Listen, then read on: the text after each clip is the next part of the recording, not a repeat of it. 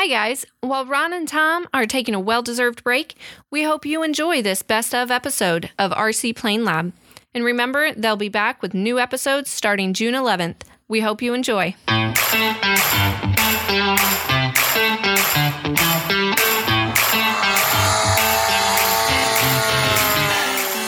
Hello and welcome to RC Plane Lab, a podcast for anyone interested in RC airplanes. We'll share tips and tricks on how to build models and talk about successful flights, epic crashes, and everything in between. Visit us at rcplanelab.com to sign up for our email list and to ask us questions. You can also text us or leave us a voicemail at 818-351-9846. Please help us out by rating and reviewing us in your favorite podcast app. Thanks for spending time with us today. Now here are your hosts, Ron and Tom. Hello, everyone, and welcome to the RC Plane Lab podcast. I'm Ron. And I'm Tom. Today, we're going to be talking about something that we have all dealt with, something that we have all used and had to charge and had to discharge, no matter what kind of airplane you fly, whether it's electric or nitro or gas. We're going to be talking about batteries. Some of the batteries we're going to talk about are the NiCads, the NIMH. Old school. We'll talk about the LiPos, and we'll also cover some of the like the newer A123s. And we'll kind of go over some of the connectors too that you would use to connect those to each other or to your charger or to your airplane. So right. I think we ought to get started probably with the oldest of the bunch. Okay. The NiCads. I don't Okay. remember using NiCads.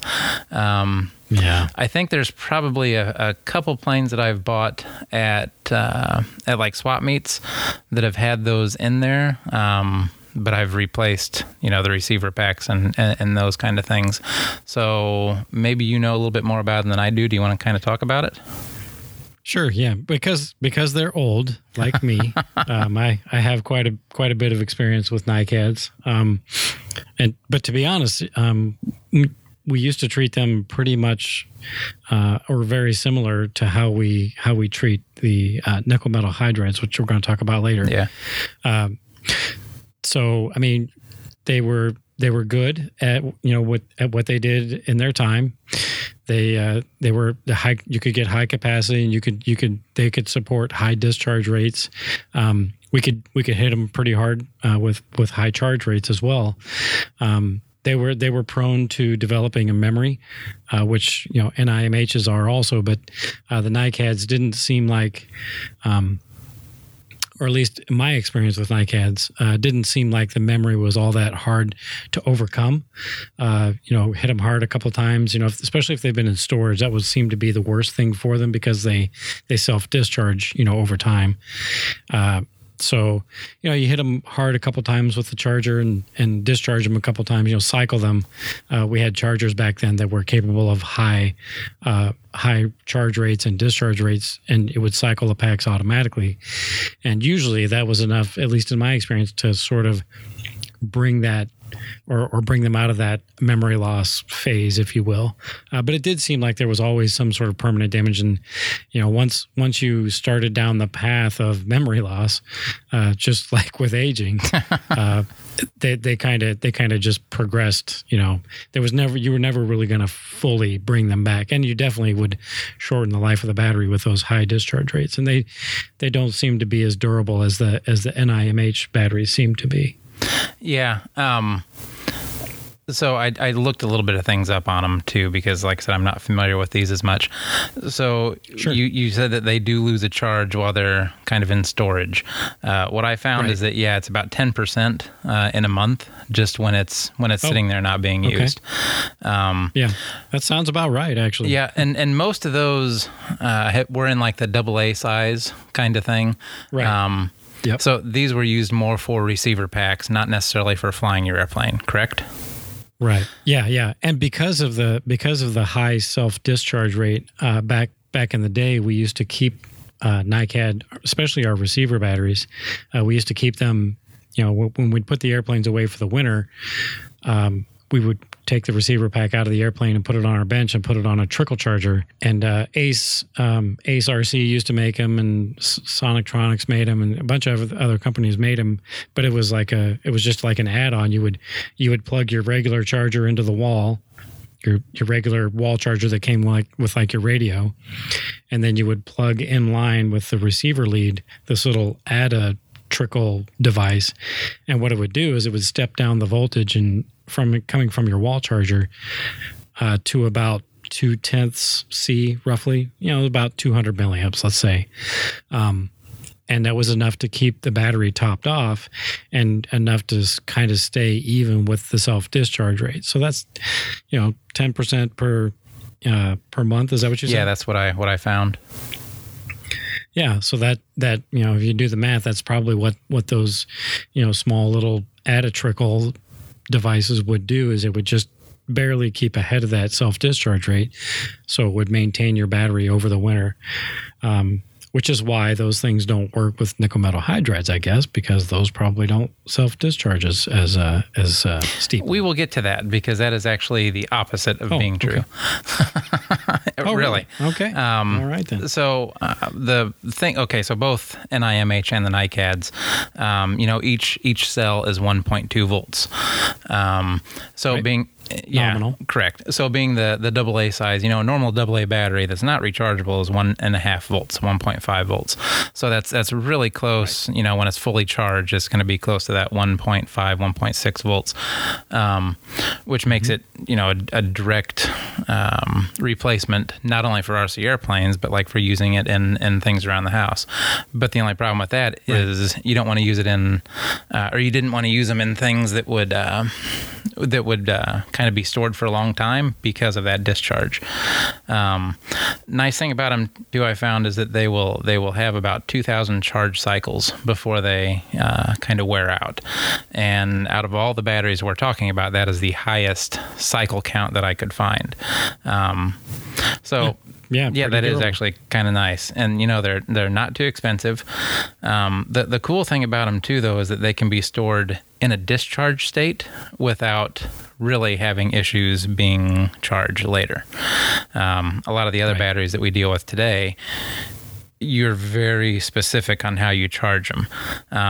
These kind of just seem like they were, use it and forget it kind of thing. It's not something where you had to take a lot of special care of a NiCad battery. So, right. And that, would be nice to kind of get back to with some of these batteries. But you'll see with some of the ones that we use now, they have there's a lot that they provide that the NiCads didn't. Okay. So the other things that was kind of bad that kind of got people away from NiCads was that they were really considered to be toxic. They had cadmium in them. That's kind of what made the the battery being nickel cadmium. So they couldn't be disposed of in a landfill. The other problem too is if you needed a higher capacity battery, you really couldn't get those because they were limited to the capacities that they could fit in that cell size. You didn't really have a lot of options when it came to that. So that's kind of the NiCad battery. Yeah, I think the highest capacity NiCad that I think I ever used was around 2,000 milliamp per cell, sub-C size cell. Yeah, see, going back, I think like the first RC car or truck I bought actually came with a NiCad pack. The more I'm thinking about it, I wanted to say it was a 7-cell maybe. Does that sound right? Yeah, that sounds right. And I want to say that was like 1,600 milliamp hours. Yep, that sounds right. So, yeah, not a lot of battery that you could use for a long time. So those died pretty quick. Yeah. That takes us on to the nickel metal hydride. That's kind of what took over for the NiCads. Yep. They really didn't come out until the late 80s. So they're kind of a newer type battery compared to the NiCads. I mean, the NiCads go all the way back to like the late 1800s, early 1900s. Not obviously for RC airplanes, but in different uses. They also are the 1.2 volts per cell. When they're fully charged, they're 1.5 to 1.6 volts, give or take somewhere. Okay. And I found, like with cycles, I said 2,000 cycles for the NiCads. With an NIMH, you really, depending on size, can get between like 500 to 1,000 cycles out of them. it seems like the higher the higher the capacity battery, the less cycles you get. So there's something with. It's quite a dramatic difference. It is quite a difference, actually. The nice thing about them, though, is they will hold between like 30 and 40% higher capacity than the NiCads. So, I think like of a similar size, you mean? Yeah. So your AA size, whatever that's called. I think you can get them in like 2,600 milliamp hours is what I just bought for the receiver packs I got for the Telemaster. Nice. So that's quite a bit higher than what the NiCads were. So this, we kind of touched on it before. This still. The NIMH battery still has the memory issues that the NiCads did. So you can bring them back easier than the NiCads. So, and really to kind of reset that memory, what you need to do with your NIMH batteries is make sure you drain them all the way down and then charge them back up, and do that, every 10, 15 cycles. It's not something you have to do all the time. Yeah, but when you're dealing with half the number of cycles that you could do with a NiCad, those extra cycles to bring it back add up quick. That's true. I never thought of that. I guess the good thing about those is they're cheap. I think the receiver batteries I just bought were $9 or $10 a piece, something like that. So really, that's off Amazon. I just bought a couple of 6 volt NIMH packs, and I think they were $7 each. Maybe that's what mine was too. I don't remember right offhand, but it was very cheap. Yeah. It was sub $20 for both of them delivered. You can't. I don't think you can beat that really for brand new batteries. That's a pretty good deal. And new batteries, it's cheap insurance, right? Oh, especially absolutely. Even if they're just $10, Yeah. I agree. So the nice thing about the NIMH too is, they work in a wider temperature range than the NiCads did. So you will be able to pull out. Yeah, you'll be able to pull out more power from them. Right. I forgot about that. I do remember, back in the day with the NiCad batteries, we had to be really, really careful on hot days, especially when charging them, because they would either, not want to charge, or they would get really, really hot and they would false peak and do all these nasty things. Yeah, I forgot all about that. Yeah. So, that's, I guess, kind of why we went with them instead of the NiCads too. And some of the other things. It's nice having that extra capacity. Well, that too. And, so when everybody changed to NiCads, to NIMH over NiCads, though, the chargers changed. So they had to. Right. So they don't charge as easy as the NiCads do.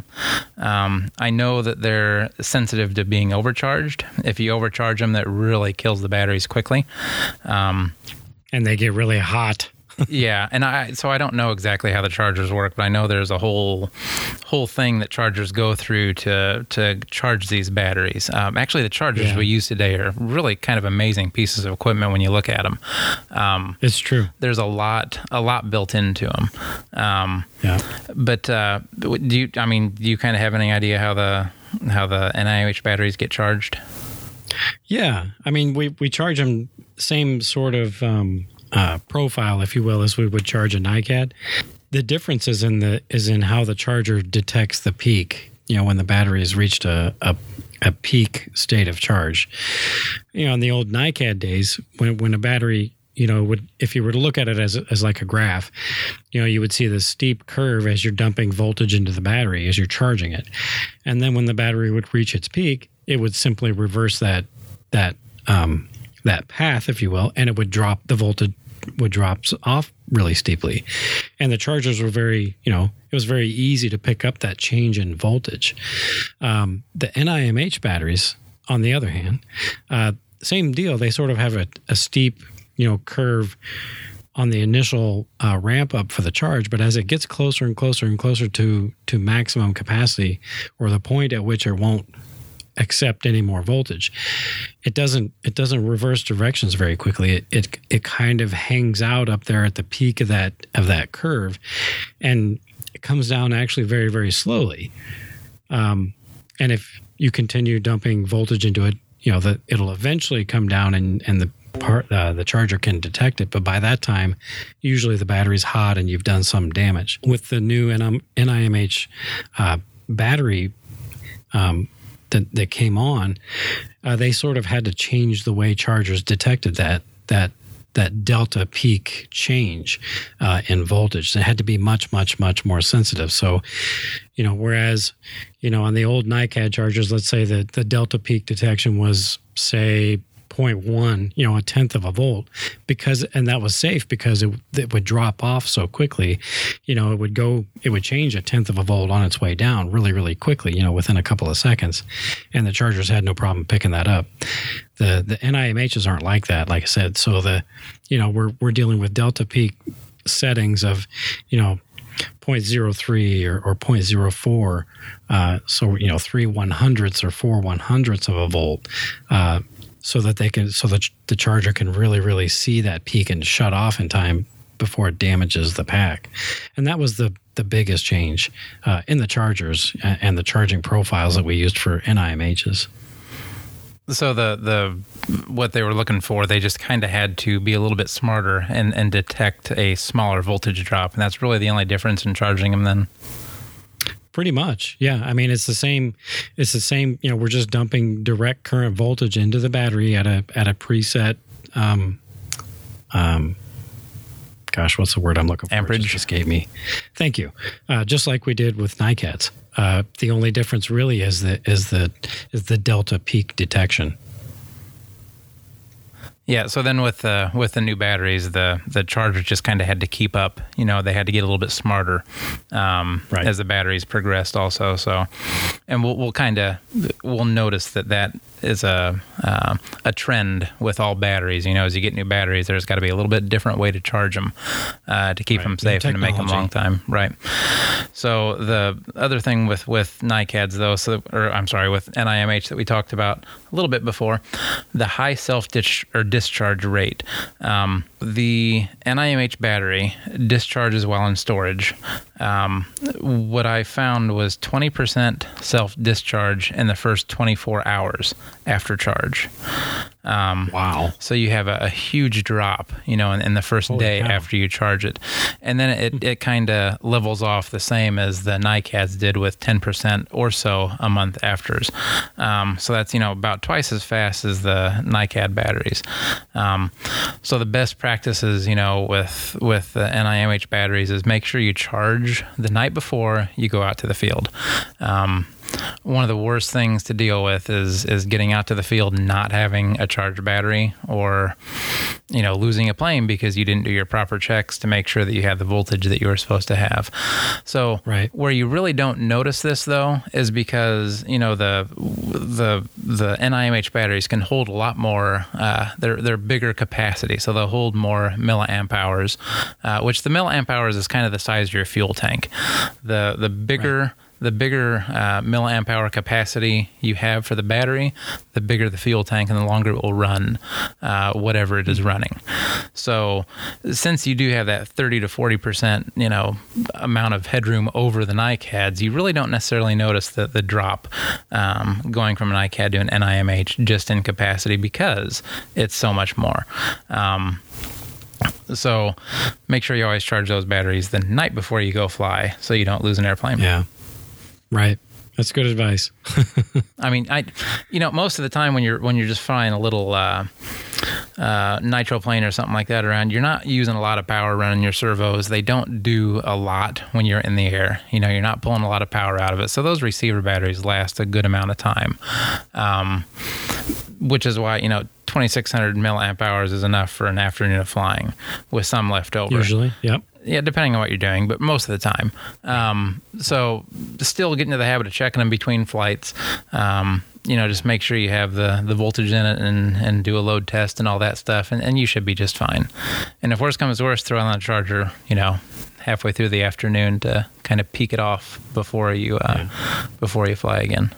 Well, and the chargers today are so convenient that you can, a lot of them will run off a 12-volt battery. Just hook them onto the battery of your car while you're at the field and, charge one while you're flying the other one. Not a big deal usually.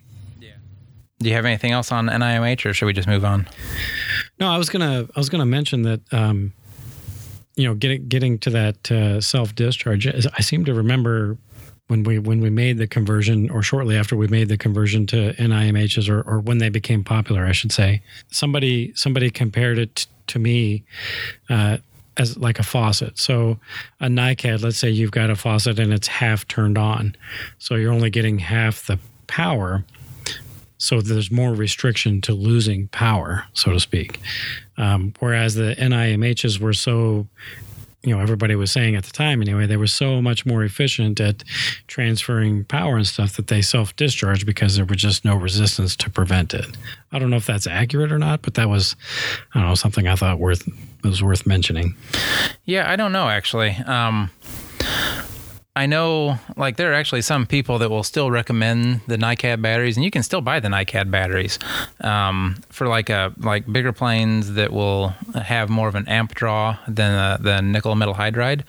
So, okay. The NiCads handle amp draw of a higher amp draw better than the NIMH do. So I'm not sure. I don't know how that would work. Maybe somebody, if they know what they're talking about more than we do, can reach out and set us straight on that. Okay. No, that was all I had left for NIMH. Well, then we'll move on to my favorite battery, the LiPo, lithium polymer. Yeah. Boy, what a revolution these things were, huh? Right. This is the battery that really opened up electric flight because of the amount of power, the amount of energy you could store in such a small battery. I mean, really, the size on them, right. It's amazing. It truly is. But not only that, but how fast you can take it out. Yeah. You can really pull a lot of amperage, a lot of power out of these batteries in a very short amount of time without damaging them.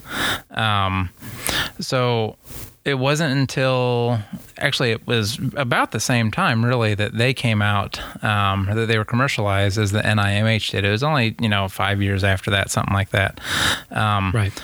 But where they've made a big step forward, like I said, in capacity and how fast you can take that power out. Not only that, but you can, the self-discharge is really, really low compared to any of the other batteries we've talked about so far. With a LiPo, you get 1.5 to 2% discharge a month just from sitting. Gosh, that's almost nothing. Yeah, really. I mean, so if they're going to sit for a long time, keep them at storage charge, you're going to be fine. You're not going to have a lot of degradation. That's one of the nice things about them. So charge cycles, that's problematic. So the charge cycles, how many you get out of it, really depend on how you treat your battery. So there are batteries that if you abuse them, really within 2 or 3 charges, you can kill the battery completely. Oh yeah. Most of the time you get between 1 to 300, 500 charges out of them maybe. But it depends on how close you are to pulling out pretty much to turn the faucet all the way on. The closer you are to pulling as much of that power out quickly as it will give you, the faster you're damaging that battery. Or the LiPo batteries all have labels, and the labels are very important to know what the battery is. You need to pay attention to those. They all tell you, the labels tell you the capacity, so it will tell you how many milliamp hours that battery holds. They most of the time will tell you the cell count, whether it's a 2S or 3S, but they will also, well, I shouldn't say also, they will tell you for sure the voltage. So whether it's like a 2S battery is going to be a 7.4 volt. A 3S battery will be 11.1 volts. So the way they figure that out is on a LiPo, for the other batteries we talked about, the NiCads and the NIMH, they were 1.2 volts a cell. LiPos are 3.7 volts a cell. So the voltage is higher per each cell. And the nice thing about LiPos too is they don't have to be formed into a specific shape. They will work. I mean, you can even curve them around. You can pretty much put them in whatever shape you want. Not you as in like us, but when they're manufacturing the battery. So, right. the other thing you'll find on the label will be the sometimes, not always on this one, the C charge or the C rating for charging. What C rating is how fast you can either charge it or discharge it. So 1C is going to be charging it at the capacity times 1. So a 5,000 milliamp hour battery is going to be charged at 5 amps. Does that make sense? Yeah, because 1,000 milliamps is 1 amp, so 5,000 milliamps is 5 amps. Right. So if you have like a 1,300 milliamp hour battery, you charge it at 1.3 amps. Right. Unless it says 2C or 3C. But really, like for me, even if it says you can charge it 2 to 3 times the capacity, I don't like to do that because that will, while it will take it, it will degrade the battery faster. So Absolutely. Yeah, the best practice for charging is always going to be just charging at 1C. Or less than that. Right. Yeah. It doesn't have to be exactly 1C. You know, if you have time, you want it to go for a couple hours, and then just let it go, you know, for half of that. So charge it at 2.5 amps as if it's a 5,000 milliamp hour battery. So with saying that also, when you're charging, normally what you're charging at 1C is going to take 1 hour to put in because, you know, it's 5,000 milliamp hours. So to charge it, you go to the 5 amps, and putting 5 amps in is going to take 1 hour to charge. So whenever you charge at 1C, you're going to be right at that 1 hour mark, give or take a little bit. You know, there's going to be some fudge factor in there, but you're going to be right about one hour to charge. Well, and usually you're not starting from 0 milliamps. That's correct. Yeah, you're right. It's not usually right at 0. So the other thing on the label that you're going to see is the C rating for the continuous discharge. So that's going to be how many amps you can draw continuously out of that battery. A lot of times you're going to see like 20C, 30C. I mean, some of the new ones are even like 60C. So what that means... This one I'm looking at here is a 50C. Oh, okay. The one I have on the charger right now is actually a 30C, I think. Okay. But it's I've had it for a couple of years. So to figure out how many amps you can pull out of that is simple math. So if it's a 5,000 milliamp hour battery and it's a 20C battery, then that's going to be 5 amps because we changed that to amps, and then multiply it by 20. So you will be able to pull out 100 amps from that battery continuous without technically harming that battery. So that's what it's designed to do. So 100 amps is a lot out of a battery. I mean, really. Yes. And it goes up from there. So what's yours? How big is the battery? This is a little 2200 3-cell. Okay. It's rated at 50C. So 2200, so 2.2 amps times 50. And that's a small battery then. And you can pull out over 100 amps out of that little battery without hurting it. Yeah, that's impressive. That's very impressive. Yeah. So you don't have to take the power out that fast. And it's always a good idea, if you want your batteries to last a little bit longer, to kind of overbuy on your batteries. So your ESC is going to tell you what its amp draw is, and that's pretty much what you're going to want to look at. So if you have an 80 amp ESC and you have, it's going to be a 5,000 milliamp hour battery, you're going to be better off buying a 30C battery than a 20C battery. Now, the 20C battery will technically work, and it's not going to give you any problems. You're not going to have anything happen because of the current you're pulling out of it. But it's always good to have some headroom so that the battery kind of is not working at its full power, full capacity. Does that make sense? Yes. Anytime you push something to the limits on what it's designed to do, you're going to be hurting that more than if it's working at half power or something like that. So you're going to get more. You're going to get more charges out of it. You're going to get more life out of this battery if you take care of it and don't push it to its rated capacity for withdrawal. Okay. Other thing that you're going to find on a label. Most of them, I should say, not all of them, because I looked through all mine to see if these all had this. peak discharge C rating. So that's going to be like how many amps you can draw for short burst, 5 to 10 seconds, something like that. So with the same like 5,000 milliamp hour battery, let's say it's 20C continuous, 30C burst. That means continuously you can pull out 100 amps without issues. You can also pull out 150 amp out of that battery for short bursts of 5 to 10 seconds without damaging the battery. So that's incredible. Yeah, you'll see that in different batteries. Like I said, not all of them are going to have the peak C rating for peak discharge. Some of mine don't, some of mine do. So it's just look on the battery, but all of them for sure are going to tell you what the voltage is, or tell you the cell count. That's very important to know if it's a 2S or a 3S, 4S, 5S, 6S, whatever. Yeah, especially if you have a charger that doesn't auto-select the cells. Which detects it when you plug it in. Yeah, which I don't. So I still have the old style where you have to tell it what you're charging, so it knows how to charge it. But, the nice thing about LiPo batteries, they don't have any memory. So it doesn't matter what you pull them down to; they will not remember, what they can take out of them. So you don't have to worry about the memory effect that you had to worry about with NiCads or NiMH batteries.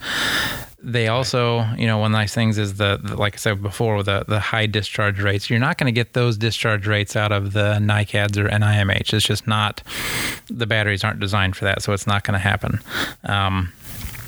And the capacities, like I said, are just huge compared to some of these other batteries too. So you get much bigger fuel tanks, if you will, for your airplanes.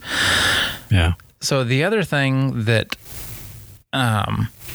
is nice about these batteries, so your usage in these batteries is in a narrow band of voltage.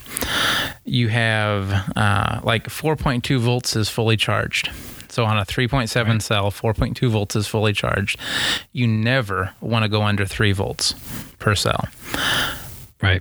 I always like to stop at like 3.3, depending on what you go to. I know like with RC cars, some of the ones I have, you can actually set the low voltage cutoff for 3.0, 3.1, 2, 3, 4, 3.5 volts. I always went to 3.3 on those. With airplanes, it's a little bit different. I don't let the voltage cutoff do the work for me. I just set a timer.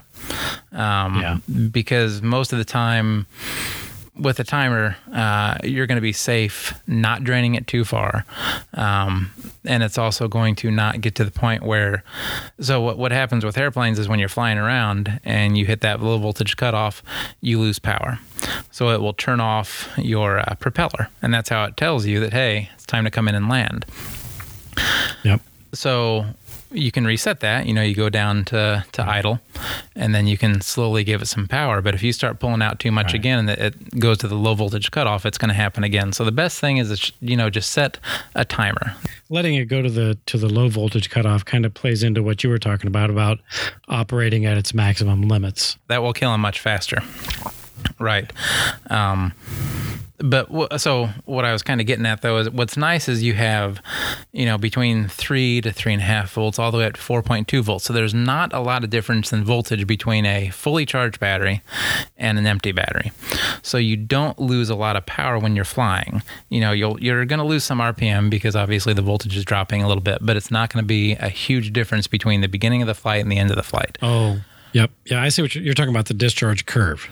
Right. Yeah. Sorry. So when it, like I said, fully charged, 4.2 volts, fully empty, 3 volts to 3.5 if you're being safe. So you're not going to be running all that or running that down to like under a volt per cell to where you're going to notice a huge difference in power and performance. So the nice thing about those is, like I said, that the band is very small in what you take out, so you don't see a difference in performance between the beginning and the end of the flight like you would with other batteries. Yeah, I remember with the NiCads and even the NiMHs with cars. I used to be in the cars too, but there would be a definite gradual decline in performance from start to finish, with a kind of a sudden ramp off of voltage at the end of the charge. But it's not like that with the LiPos. It's a very flat, if you will, discharge curve, which is cool because, like you said, it's the same power almost from start to finish. Yeah, when I used to run cars a lot more too, I mean, you'd be racing down the straightaway and you wouldn't really notice any difference. It's not like they slowed down a lot, but then all of a sudden you'd hit that low voltage cutoff and then that would just stop, which is fine. You know, you're running the car, so it's not going to go anywhere. And then you can kind of baby it around and get it back to you so you don't have to go out on the track to pick it up. But it's when I did have some of the NIMH batteries also, yeah, you could definitely tell. You get halfway through the battery and you'd be going a lot slower. You get to the end of that battery and it's just barely crawling around the track trying to come back to you. So, the LiPos make a huge difference. Oh, yeah. Yeah, they do. Only thing, though, with LiPos is make sure you are running it on an ESC that is designed for LiPos. Almost any of them nowadays are. I mean, I don't know if you can buy one that's not, that you're not able to use LiPos with, but with some of the older like Traxa stuff that I have and some of the aftermarket parts for those, they were really before LiPos. And so for me to run LiPos in that, first off, you have to check your voltage to make sure it'll work. Right. And you also need to put like an external, like alarm. You can get alarms to plug into the charger port or the balance lead on the LiPos, and then it'll kind of start beeping if it gets to a certain cutoff. So just make sure your ESC can handle a LiPo, which, like I said, anything today, I can't imagine that it wouldn't. So that's kind of a moot point.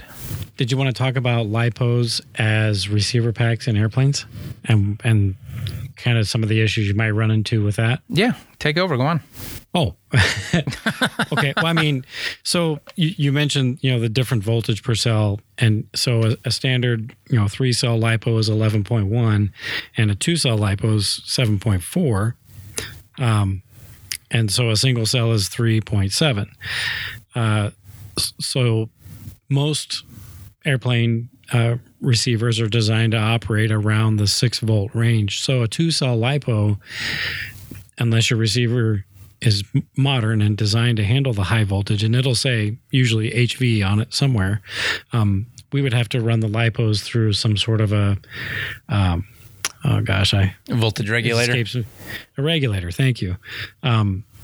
Which I still have a bunch of those in the drawers here and stuff, but even those are becoming less and less necessary because most of the radio manufacturers have kind of accepted the reality of how good the LiPos and the other lithium style batteries are, and they've designed to operate, at those voltages. So you have to be careful about powering an aircraft radio with LiPos. You have to make sure that, if the radio is not designed to handle that voltage, you're using either a regulator or a regulator or a smart tray with one built in.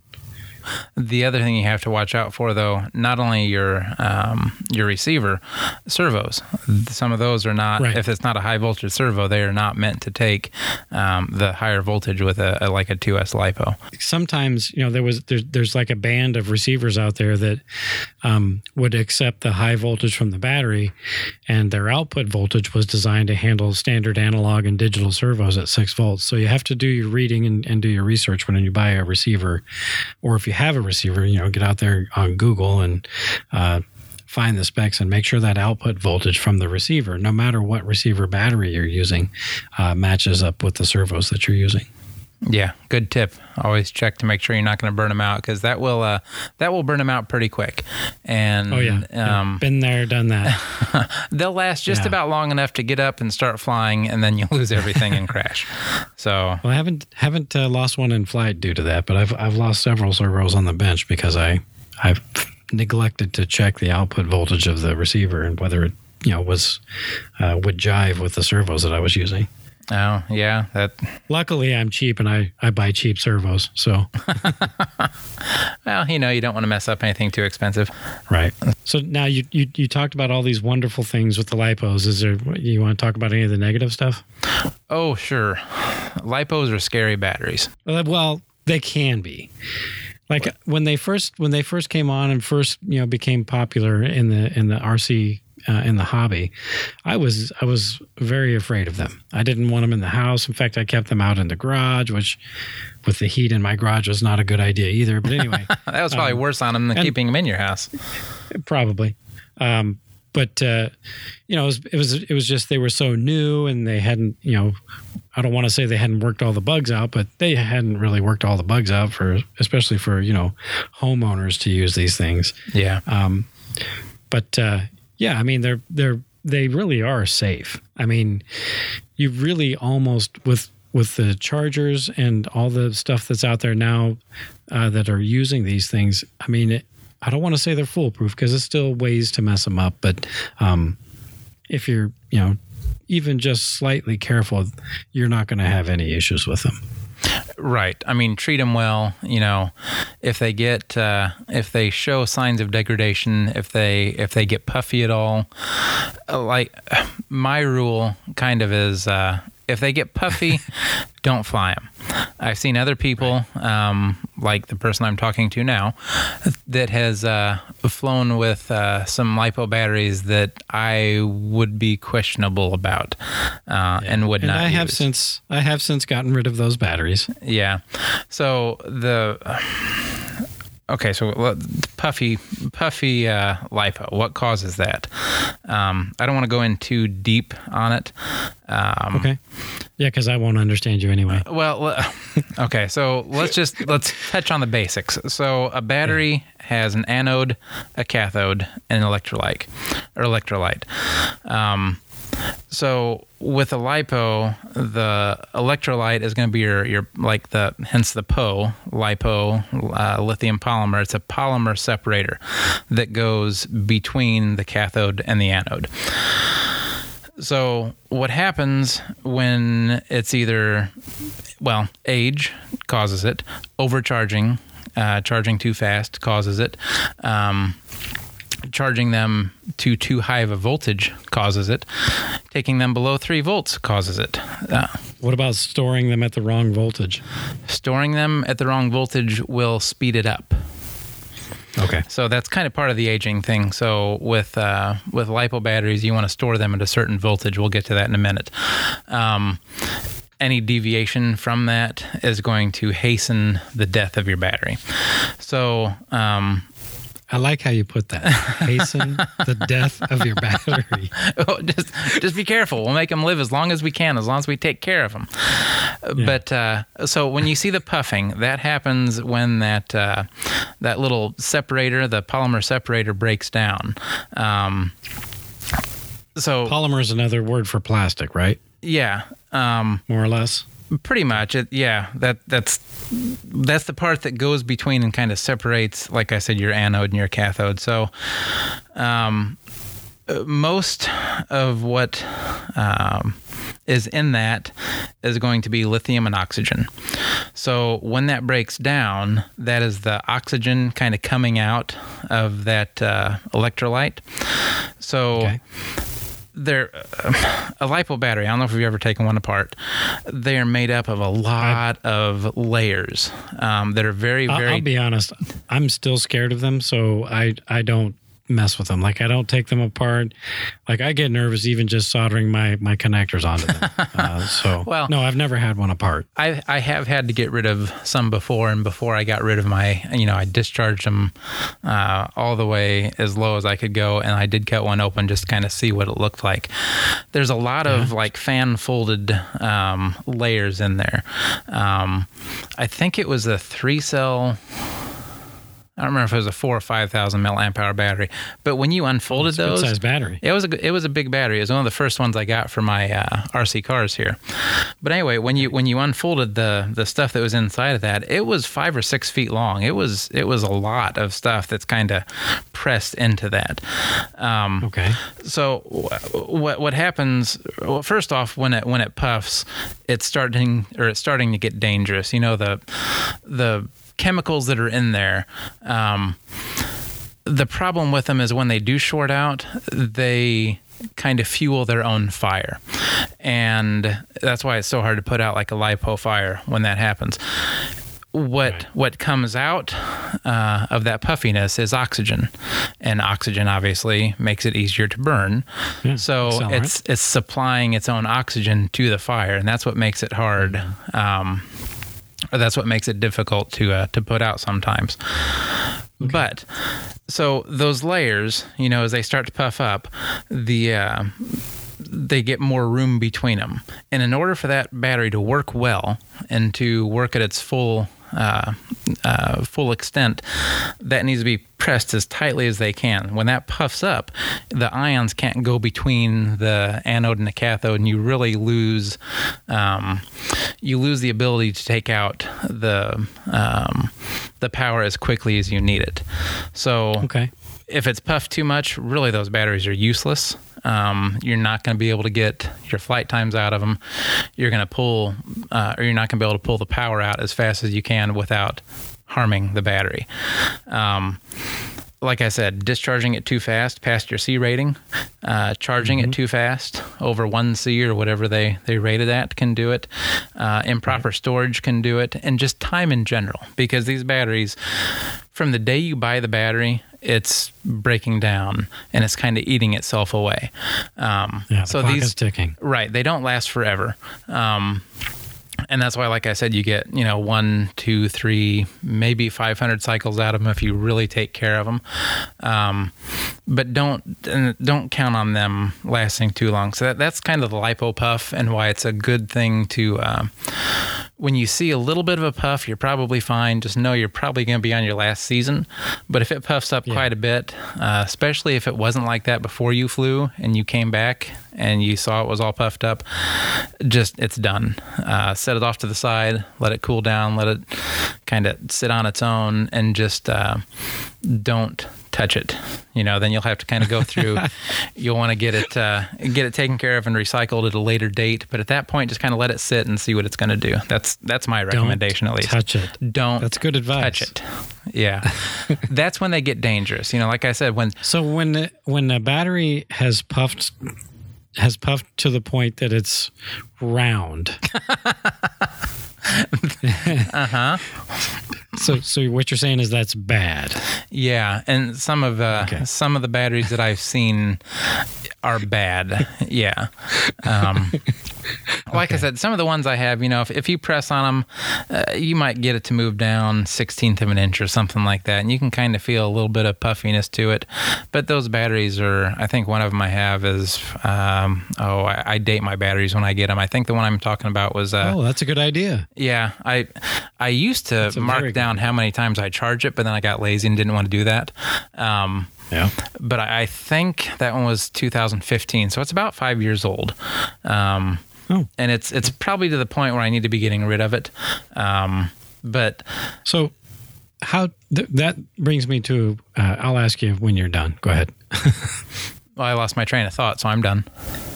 Oh, well, you were talking about you'd had it 5 years or so, and it was probably time for you to be done with it and to get rid of it. Mm-hmm. And my question was going to be how do we get rid of these things? I mean, I've heard that these are safe. We can just throw them in the landfill. Well, that depends on where you are. It's not necessarily a good idea to do that.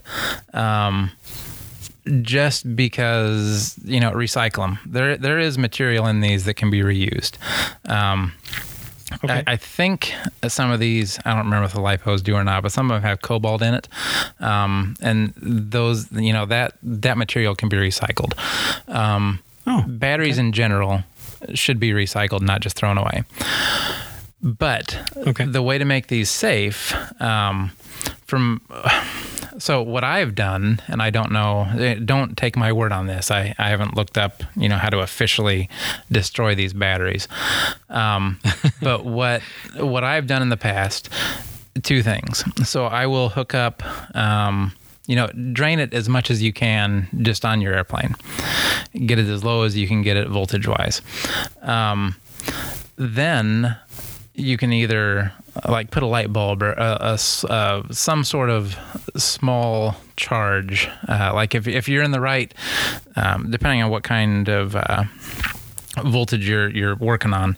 You can use like some LED strip lights are 12 volts. Some of them are 1.5 volts. Some are 3 volts, just depending on what kind of light you have. But, use something like that in order to slowly pull a draw out of it. When it gets down low, what I have done before is just put it in salt water, and I'll make up a container and put a decent amount of salt in it, get it warm so it gets dissolved. Then normally I like to go outside with it so that I'm not, inside my garage or inside the house especially. But I will leave it outside for upwards of sometimes a month and a half, 2 months, just to make sure it's completely shorted out and there's no power left in there. That's what I did with the one I was talking about that I took apart after it was out there for quite a while. I knew that, when you check it with a voltmeter and stuff, there was nothing in it. It showed nothing. So you're able to kind of be less scared of them, because when the power is out of them, there's nothing really that's going to happen. So once that's done, set them off to the side and find out what your local recycling, battery recycling place or something like that is, and take them into there. Okay. I mean, that's what I do. So deep discharging them down to 0.0 volts. That's not enough discharge to set these things off. What do you mean? Well, the fire that these things can potentially cause, that's a chemical reaction. It doesn't really have anything to do with electricity, right? I see what you're saying. Well, and please, if I'm wrong, somebody correct me, because I'm not an expert on this by any means. It's the pulling out fast that destroys it. So if you slowly discharge it, and that's what the salt water does, it's a very slow discharge. I mean, like I said, it takes a long time to do. That is okay. And especially because you're not trying to save the battery. Like if you get down to where it's very low, you're not going to want to use that again. It's just going to give you issues. It's not going to charge right. And that's when it can get dangerous. So as long as you do it slowly, from what I understand, you won't have any issues. And like I said, please, somebody reach out if I'm telling a lie, because if we're wrong on this, I will take this down and we will correct what we said. But that's how I understand it. Yeah, I'm just scared of them. So like when they're done, I just cut the connector off, and actually they're all the ones I was planning on getting rid of. They're sitting right over here on a box in the basement. I need to take them out, figure out what to do with them. Well, okay. So the other thing, when you cut connectors off, one wire at a time, and make sure they don't touch. Yes, I know. So don't just like take your scissors and go straight across them, because that's going to short them out, that will get. And I cut them at different lengths too. Yeah. Like I'll cut one wire, and then I'll flip it over and cut the other wire really short so that they don't touch. Yeah, that's a good idea. That's how I do it. Yeah.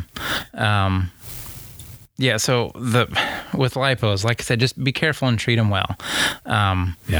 Do not over discharge them when you're flying. If they get below that 3 volts per cell, that's the kind of the magic number with them. You're really going to mess them up, and they're going to get useless very quickly. So just take care of it, and you should be okay. Cool. And don't rely on the low voltage cutoff of your electronic speed controller. Yeah, that's kind of a last resort. You want it there to kind of be a just in case I need it thing, but you don't want to ever need it. So the best thing, like I said, set that timer. And don't necessarily go all the way down to 0% too. I mean, I don't like to discharge my batteries that low. Figure out what your capacities are, what you're going to be flying at. And like I said, I always cut off maybe 80% of the battery or so, sometimes even less, because I'd rather fly a little bit less now and have that battery last longer than have that extra couple minutes of flight time now and have to replace it sooner. Yeah. Right. And to be honest, most modern electronic speed controllers, you can actually adjust that low voltage cutoff too. Yeah, and I mean, you'd have to look at your speed controller, but again, I like you, I set a timer on my transmitter, and when it goes off, I make for the runway. Yep, that's when you know it's time to come in, and then you can check it. You'll know how much charge you're putting in, and that'll kind of tell you how much you took Exactly. out, obviously, and then you can adjust accordingly. So if you only took out 20% of your battery, double that timer and go ahead and Yeah. fly a little bit longer, but don't get down to zero. I mean, if I have a 5,000 milliamp hour battery, I don't want to be putting 5,000 milliamp hours in it to, when I do it, I want it to be, I'm happy if it's, 4,000, something in that range. Yeah. Just leave a little fuel in the tank. But I guess I'm the same way with cars, like real cars. When I drive, I don't like to get below like quarter tanks. So that's when I'll stop. There's two people. Right. The car says 50 miles left on the dashboard. Well, I got to get gas. Or other people, it says 0. Well, that's fine. I know my car. I got another 20 miles in me. No, I don't like doing that at all. I'd rather not walk. Describing my wife. Oh, plenty of time. Yes. That's not me. Yes, I've had to take gas to her a couple times. We'll talk about that some other time. Yeah, I think I'd do that once, and then after that, she's on her own. Yeah. All right. So that's LiPos. How about? Do you want to talk about the A123s or LiFePO 4s or lithium ions, whatever you want to call them? Yeah, we can talk about that one. Those are the ones I like. Well, that's good because I don't know nearly as much about those because I've never dealt with them before. I know you have some for receiver packs. Is that right? I do. Yeah. So why don't you tell us a little bit about them? What's the difference between that and a LiPo? Well, one's called LiPo and one's not. I'll be honest. The science and the technology, I'm not real keen on the differences. These are made of a lithium iron phosphate combination. So as far as the actual construction of the cell, I can't really talk about it because I don't know that much. Yeah. But I know they're round. Kind of like what I'm used to with the old NiCad and nickel metal hydride batteries. So they're familiar. But bigger though, right? They can be, yeah. Oh, can you get them in the AA size? Very similar. Yep. Oh, I didn't know that. Yep. And the reason I really like them is because they are more closely related voltage-wise to nickel metal hydrides. So usually a Life battery you can get away with a standard 6-volt radio system because they're only 3.3 volts when fully charged. And when they're fully discharged, you can get them down to, I think it's 2.3 or 2.5, something like that.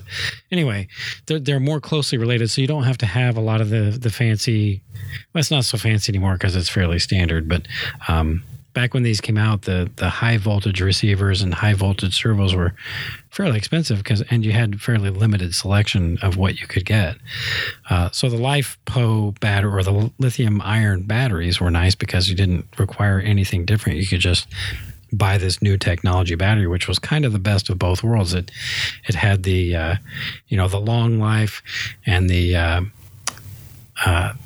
non-self-discharging features of the LiPos, but you also had the somewhat durable nature of the nickel metal hydrides. So that's why I like them. And they're easy to deal with. You don't have to balance charge them. You don't have to do any of that stuff. You can treat them as long as you're charging them with the correct charger. You can treat them almost like you would treat a NiCad or a nickel metal hydride. Huh. They're not really designed for high discharge rates, which is perfect for receiver battery use. Yeah, because I don't run a lot of the high voltage, high amp draw digital servos in my airplanes, or I'll gang several. Like on my big airplane, I have 2 analog servos that are fairly low draw to run a big aileron instead of one big high amperage, digital servo. So perfect for me that they're not high discharge like the LiPos. They do charge a little bit differently than the LiPos. Like I said, you don't have to balance them. You don't have to really monitor each individual cell like you really should with a LiPo. But yeah, I like them. They're simple to use and they're pretty safe. Comparatively speaking to a LiPo for sure. I'm not sure what the lifespan is on them because honestly I have not worn one out yet. Yeah, they will sit in an airplane all winter long. I shouldn't say that. They will sit on my bench all winter long. Technically, I do leave them in the airplane, but I shouldn't. It's a bad habit. But they're stored inside. Right, you're right. I don't keep them out in the garage or out in the shed or anything like that.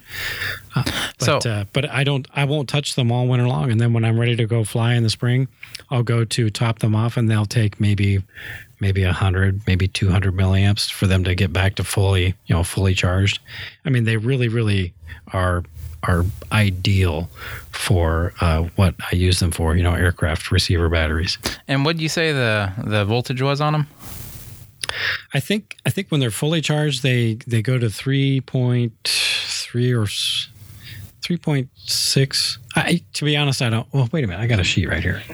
3.6. So per cell, and then never let them get below. This is 2.5 per cell.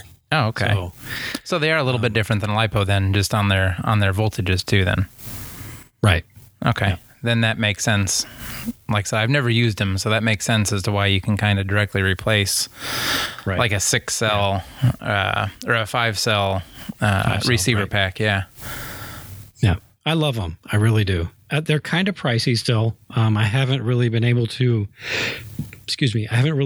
find a I don't want to say cheap, inexpensive, if you will, place to value brand, if you will.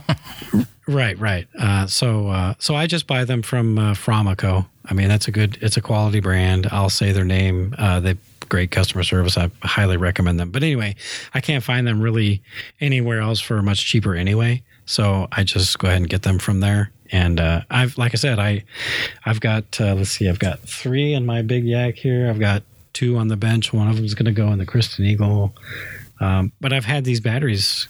God, I can't even remember when I bought them. I need to do like what you do and put dates on them.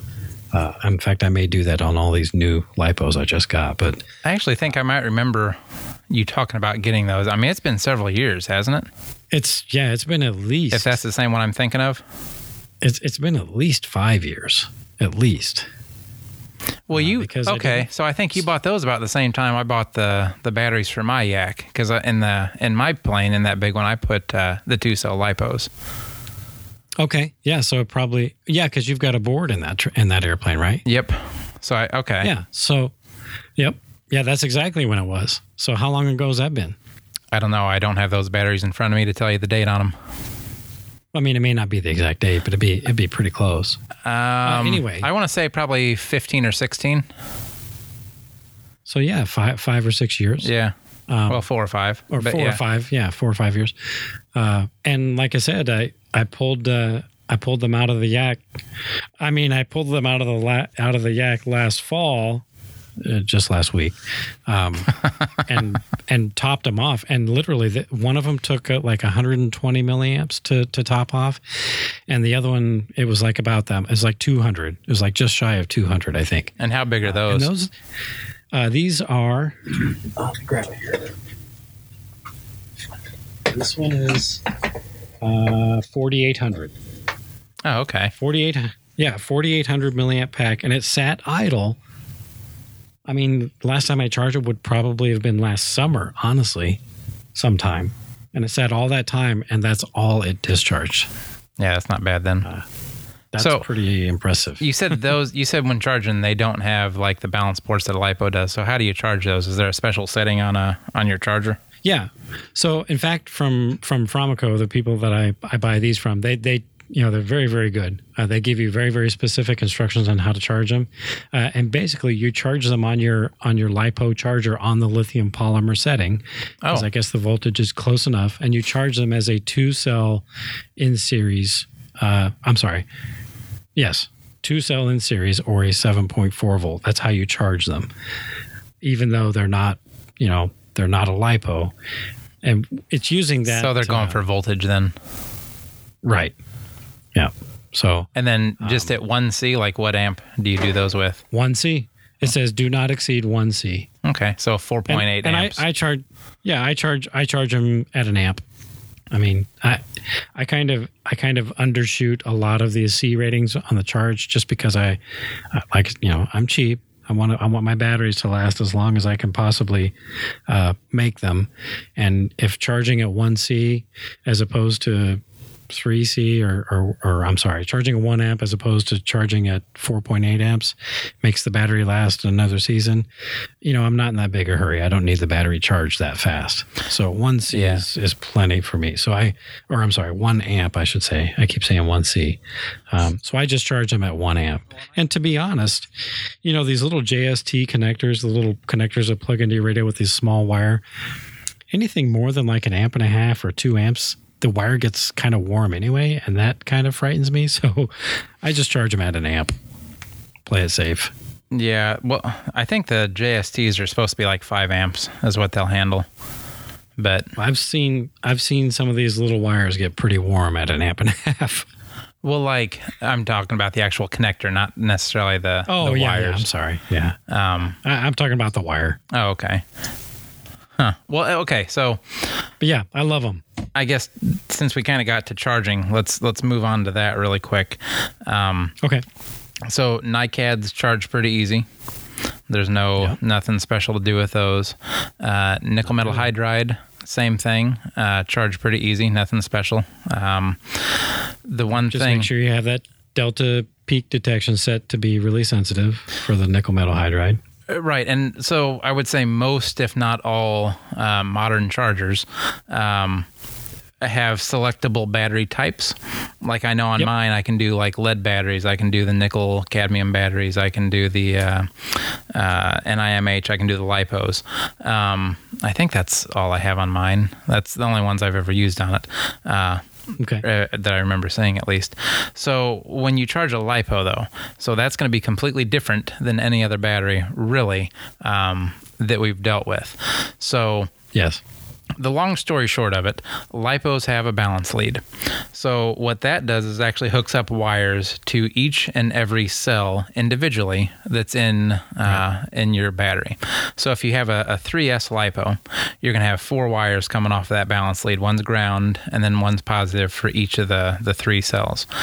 When you first charge your LiPo, you're going to set your charge rate, like your amperage, and then you're going to tell it what kind of what size LiPo battery you have, like 2S, 3S, unless it's smart enough to know on its own. Like I said, mine isn't. You have to tell it what you're charging. So then it's going to go ahead and check and make sure that pretty much what you're telling it is there. So it will check and make sure there's voltage on all of the balance leads, and then it's going to start charging. So your high rated charge, like if you're charging a 5,000 milliamp hour battery at 5 amps, your high rated charge is going to actually start charging through the main connection to the battery. When you get to the end, let me back up just a little bit. So when you're charging, there's 2 different charging profiles for LiPos on mine. You can either charge one or you can balance charge it. Always balance charge it is what I will tell you. The reason for that, so when you're charging your battery, you're going to really quickly try and get that battery charged. What happens if you don't balance it, when you get to 4.2 volts on a cell for your LiPo battery, that's fully charged. You don't want to put anything else in there. If you do, you're going to start to kill that cell, and it's going to die off really quick. When you're charging 3-cell LiPos at your 11.1 volts or 12.6 when it's fully charged, when it gets to that 12.6 volts, it doesn't know what each cell is doing. So if one is at... Right, it's just registering the pack voltage. Right, it's just overall you're at 12.6 volts. So one might be 4.2, one might be 4 volts, and one might be 4.4 volts. If that one is over, your battery is going to be pretty much shot. So what happens is when you balance these things, when it gets towards the end, it will start to charge each one of those cells separately. And then that way it knows that each cell is going to be at 4.2 volts. And it will charge them on its own. So when one gets to the point where it's fully charged, it stops charging, and then it will charge the next one, until it's fully charged. So it'll do them all at once. But when you get to the point to where each one is done, and at 4.2 volts, then your battery is fully charged. That is the best way to charge a LiPo battery without killing it. Like I said, whenever I charge them, I do 1C. So I'll do that at most 1C, even if it can do more. So like I said, 5 amp for a 5,000 milliamp hour battery. And then when you get to the end, it's going to take a lot longer to charge. So you're going to see that really go up and take its charge quickly. And then as it gets to the end, it's going to slow down a lot as it's balancing, because instead of that 5 amps, it's only putting like an amp or less or so, I think, into each one of those cells, just kind of bringing it up to its full charge voltage. So just be careful when you're doing that. That's how really you're going to make your batteries last longer. So that's the best way to do it. You can also, you mentioned before, take your charger to the field with you. I like doing that too, especially when you're flying a bunch of electric airplanes. I have a 4-port charger that I bring with me. So that will hook up to your car battery, and then you can charge 4 separate batteries at once, independent of each other, which is nice. Only problem with that, and I want to warn people on this because I've done it. If you're at the field for a long time charging a bunch of batteries, your car battery is going to die, and then you're going to have to ask somebody for a jump. I've kind of gotten into the habit when I've gone places like towards the end of the year last year of bringing an extra like deep cycle battery with me and then just using that to charge. The chargers have a low voltage cutoff, so when it gets too low to safely charge your batteries, it's not going to charge, or it's going to shut itself off, so you're not charging batteries, and then you don't have to worry about having a dead car battery. So always use a different battery is my recommendation, because I've been there to where I've had to get a jump.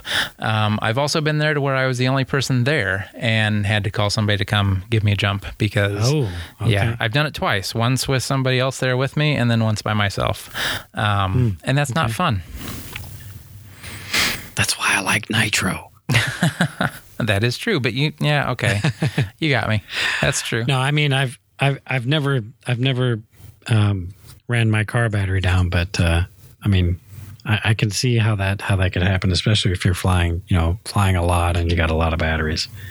Yeah, actually, when we used to run cars here quite a bit, I took one of our older kind of crappier golf carts and made a power panel on that to where I could actually charge all of the batteries and stuff straight off the golf cart. And then, that the batteries in there are quite a bit bigger. And the nice thing about that is I didn't have to worry about having a car out in the field with me or anything like that. And I've also done that now with airplanes.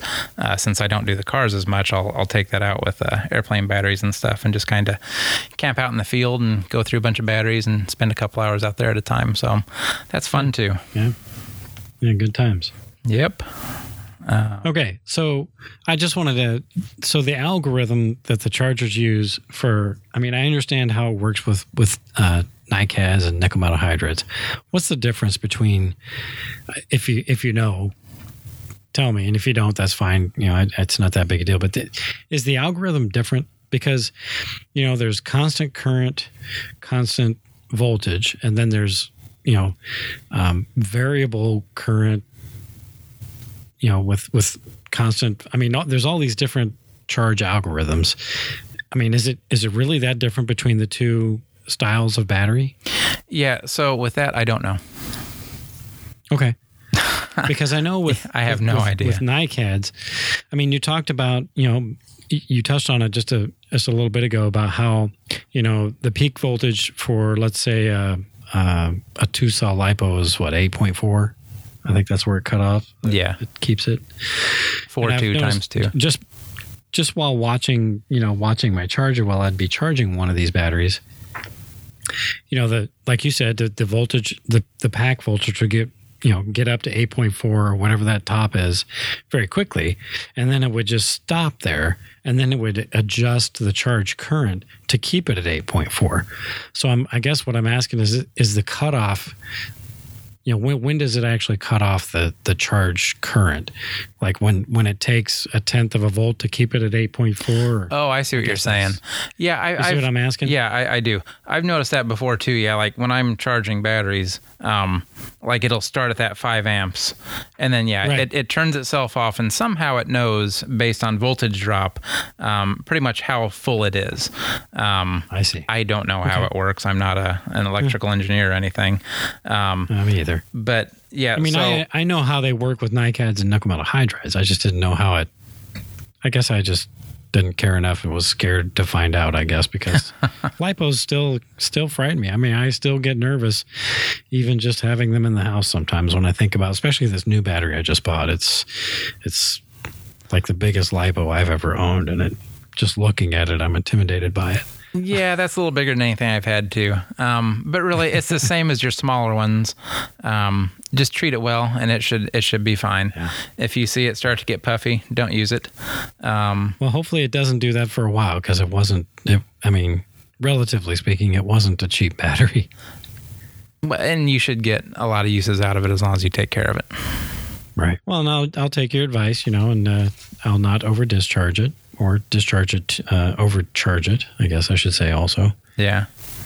What connectors do you use on those? Yeah. So I use Dean's 2-pin or Dean's Ultra plugs on pretty much everything that's not a JST connector.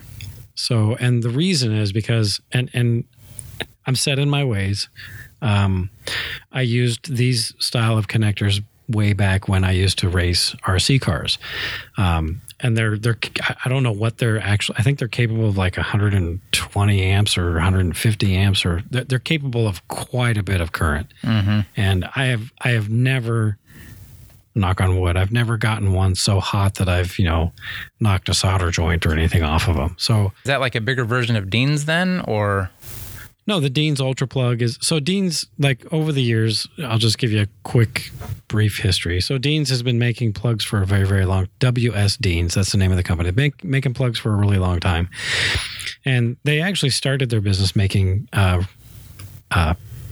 connectors for radios, like servo connectors and things like that. They were little 3-pin, and they made these little tiny little 2-pin connectors, and they're red, and you could get them in black too. And they're just very high quality. The pins are all gold plated, so good for conductivity.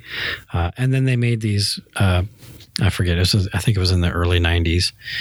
They produced a plug called the Ultra plug, and it was just a heavier duty version of their 2-pin plug that they were making at the time. And they're arranged such that one pin is arranged one way, and then the other pin is arranged 90 degrees to that. So it's impossible to plug them in backwards. Now, it's not impossible to solder them backwards. Yeah. But when you have them all soldered correctly, and they're cool because on the back side of the plug, they have a plus and a minus, so you can be consistent about your setup. But anyway, I've used them ever since I've done cars, and I know there's better connectors on the market now, probably, and certainly there's cheaper connectors on the market. But I like these. Hobby King even sells a version of it. I think it's called the XT something or other, and they're compatible with the Dean's plug. So that's what I use. Well, I guess I don't know about the Dean's Ultra plug is what you said it was. I'll have to look that up. That's what Dean's called them. They called them their Ultra plug, but it's the same connector. You've seen them. I mean, they've been on all my batteries since you've known me. Well, but okay, so what confuses me? So a regular Dean's plug that I know is 50 amps. So is there a difference between a Dean's plug and a Dean's Ultra plug?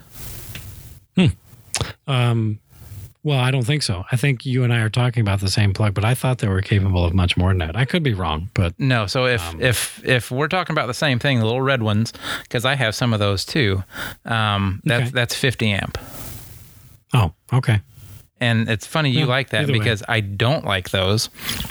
My reason for not liking them is when you solder them, you have to be very careful. What I found is that the best thing to do when you're soldering them is to have a heat sink on the other side to kind of take some of that heat away, because the red plastic melts just a little bit if it gets too hot, and then they are very difficult to plug in and unplug to the other ones. You need a hotter iron then. Because I have zero problems with that when I'm soldering them. Oh, really? Well, Yeah. I've had problems with that before, but the ones I've used pretty much on just about everything now are the XT60s, and those are 60 amps. What I like most about those, especially compared to the Deans, they plug in and unplug very easily. It's the same thing to where you can't get it backwards when you're plugging them in. Obviously, watch, there's plus and minus on it when you're putting it together or when you're soldering it up. But it has the round connector inside, like the bullet style.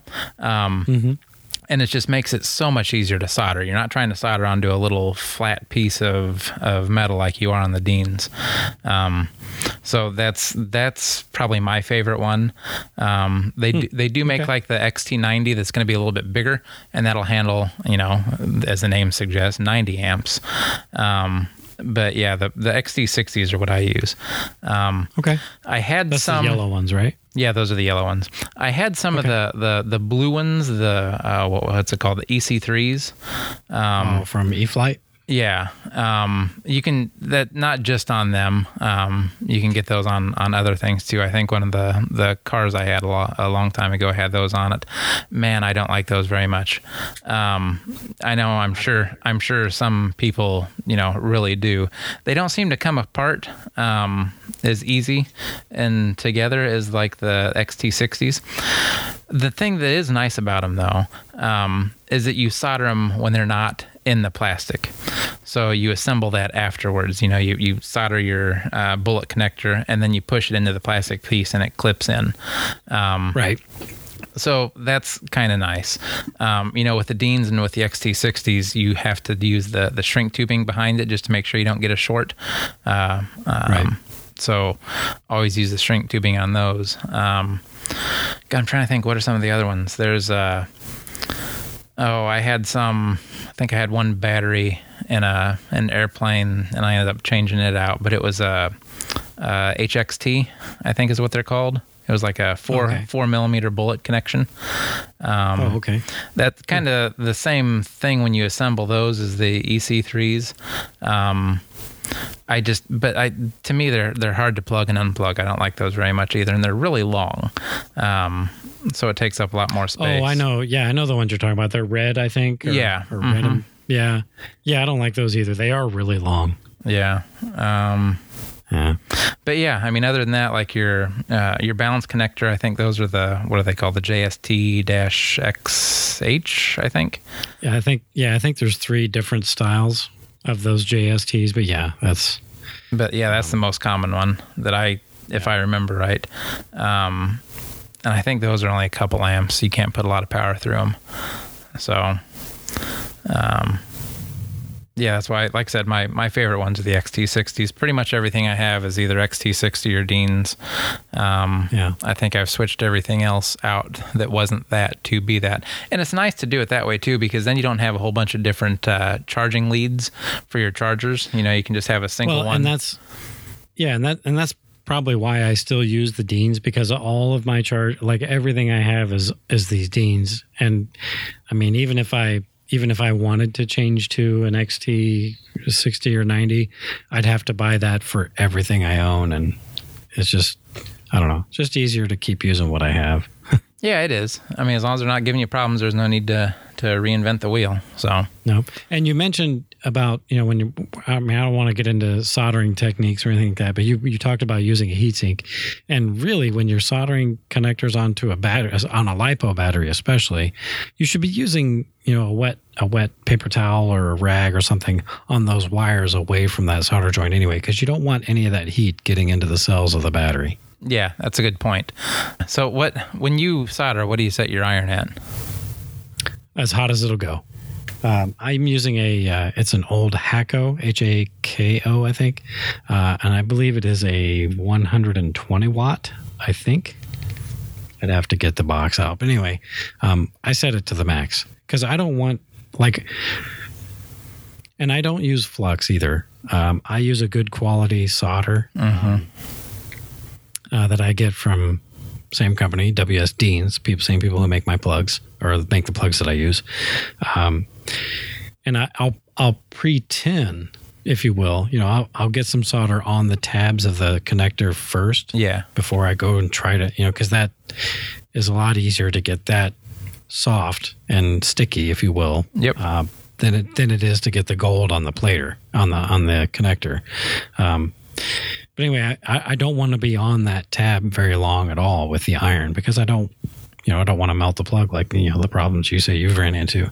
So a good quality hot, like a really, really, really hot iron with a big fat tip that will transfer as much heat quickly as and rapidly as you can is better than an iron with a smaller tip that maybe you have to sit there on the tab and wait for everything to get hot, because then you're going to run the risk of getting heat down the wire into the battery or melting the plug.